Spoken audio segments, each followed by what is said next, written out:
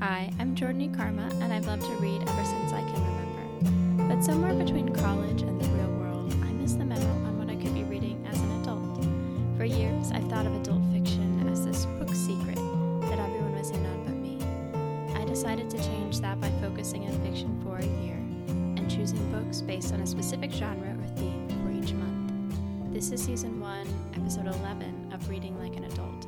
And in this episode, we're going to depart from the world of recent adult fiction for a while to talk about what happened when I started a month of reading the works of Daphne du Maurier, best known as the author of Rebecca. For the month of November in my fiction year, I penciled in a theme I'm calling The Greats. I wanted a month where I could explore a classic author's backlist and return to my roots.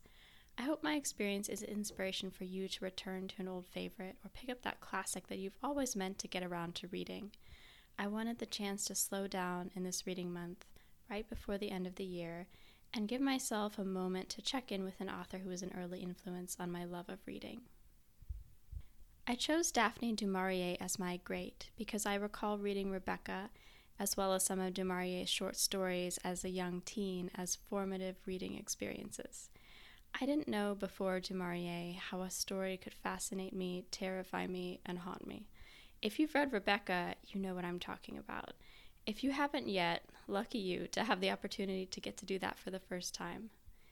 I revisited du Maurier's dark world this month when I read The Doll, The Lost Short Stories, a book of stories that du Maurier published in periodicals in the early 1930s and that had been out of print until this collection brought them together. If you've read anything by her, you know that du Maurier writes unhappy people brilliantly, exposing the horror in the mundane and revealing the darkest parts of human nature. And fair warning, there are many unhappy people in this short story collection. A young girl excited to come home from finishing school all grown up, only to realize that the adult world is far uglier than she was ready for. A neglected wife watching her life's happiness crumble before her eyes, and a man aflame with an obsessive love for a woman who is consumed by a darkness he'll never understand. Some of the stories are epic and dramatic, but most of them are about the ordinariness of human failing. We hurt each other in so many everyday ways, and no one captures that commonplace torment like du Maurier. I think you're incorrigible. Good God, I hope so. Otherwise, why live? These two sentences encapsulate the spirit of Mary Ann, a sprawling and epic yet ultimately character-focused novel that's a fictionalized version of the life of du Maurier's great-great-grandmother, Mary Ann Clark, and the second read in my month of her work. Mary Ann Clark, both in real life and in the novel, was the mistress of the Duke of York from 1803 to 1808, du Maurier basing her book on historical records. The novel's Mary Ann sets her sights early on marrying rich and having a grand life, vowing to escape the poverty of her childhood and her mother's fate of growing old and tired before her time. Ambitious and alluring, Mary Ann is unforgettable to everyone she meets, and soon captivates a young man named Joseph Clark, who appears to be a man of some fortune. Unfortunately, her choice of husband turns out to be both nearly penniless and, far worse, an alcoholic who can't keep it together to support their family. Men come and go in her life, but Mary Ann controls the narrative. Her relationship with the Duke of York is an epic and scandalous affair that fascinates the country, and, in a strange way, ensures her legacy. Whether they love her or hate her, or both, no one can forget Mary Ann. Something fun and unexpected happened during this month of reading. A theme emerged that I hadn't planned on at all. My goal was to read as many of du Maurier's books as I could, but I'll be honest, my library stack went back unread as I picked up several other book titles that just didn't speak to me during this specific month of reading. Mary Ann, however, was the du Maurier read that was compelling from the very first page, and I immediately knew that this was a novel I wanted to complete during my month of reading. Around the same time, I impulsively picked up Uncanny Valley on a socially distanced library spree. A memoir that's been on my nonfiction TBR list for a while, Uncanny Valley is writer Anna Weiner's account of leaving the publishing world of New York City to try her luck in Silicon Valley, first at an analytics startup and then at GitHub before its Microsoft acquisition. Even though we've clearly had different life experiences, I found myself nodding emphatically at almost every page, because Weiner captures so well the millennial angst of hoping you will stumble into the right job that fulfills your life and gives you purpose.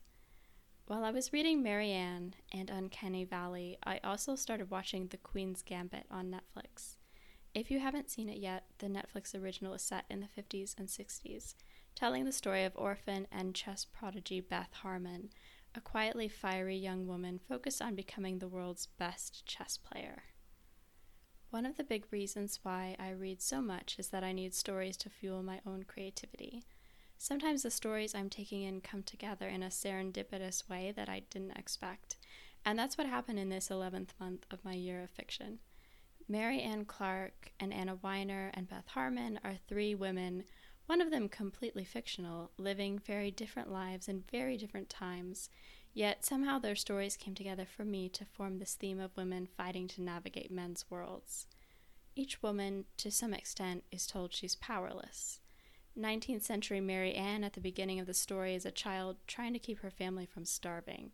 Using her wits and charm, Mary Ann rises to the pinnacle of society in her role as the Duke's mistress. But even when, spoiler alert, that relationship falls apart, she never gives up fighting for herself and her family. Navigating Silicon Valley in the 2000s, Anna Weiner acknowledges her own millennial failings while documenting her experiences of everyday sexism and the tech world's contempt for skills unrelated to software. Beth Harmon, Cold War orphan turned chess celebrity, sighs at her first chess tournament when she's automatically paired with the only other woman, but she quickly establishes herself as a contender who wants to talk first and foremost about the game she loves, not solely the fact that she's a young woman playing it. Besides stumbling upon this fun and unexpected reading/watching theme, another realization that emerged during this month of exploring du Maurier's works was that, honestly, I just wanted to reread Rebecca. I had a big goal when I collected a stack of her other novels, planning to read books I hadn't picked up before, but this month wasn't the right time for those reads to click. And with everyone talking about Rebecca, thanks to the new Netflix version, I needed to visit Manderley again. Du Maurier writes powerful women well, and this time around I was struck not only by the vivid second and third-hand impressions left by the title character, but also by the strength and depth of the narrator, a young, sweet, naive woman who has to grow up very quickly as she navigates the strange events of the book. The moment of crisis had come, and I must face it, she narrates in one of the book's climactic scenes. My old fears, my diffidence, my shyness, my hopeless sense of inferiority must be conquered now and thrust aside. If I failed now, I should fail forever. There would never be another chance. As someone who also tends to be shy and reserved, I found myself relating to this famously unnamed protagonist and her need for growth. For much of the book, she hides her inner monologue from the world, trying to conceal how young and afraid she feels, but only showing her hand that much more as she fumbles the simplest interactions. But once she faces that crisis moment and realizes that her love story is real and now at stake, she taps into a strength she didn't know she had. I love having a plan for my reading life and the themes I want to explore, but I've also learned during this year of reading fiction to be open to the unexpected, letting connections come together in unplanned ways, giving myself space to set on books that aren't compelling me at the time, and yes, even picking up old favorites instead of new reads if that's what I need right now.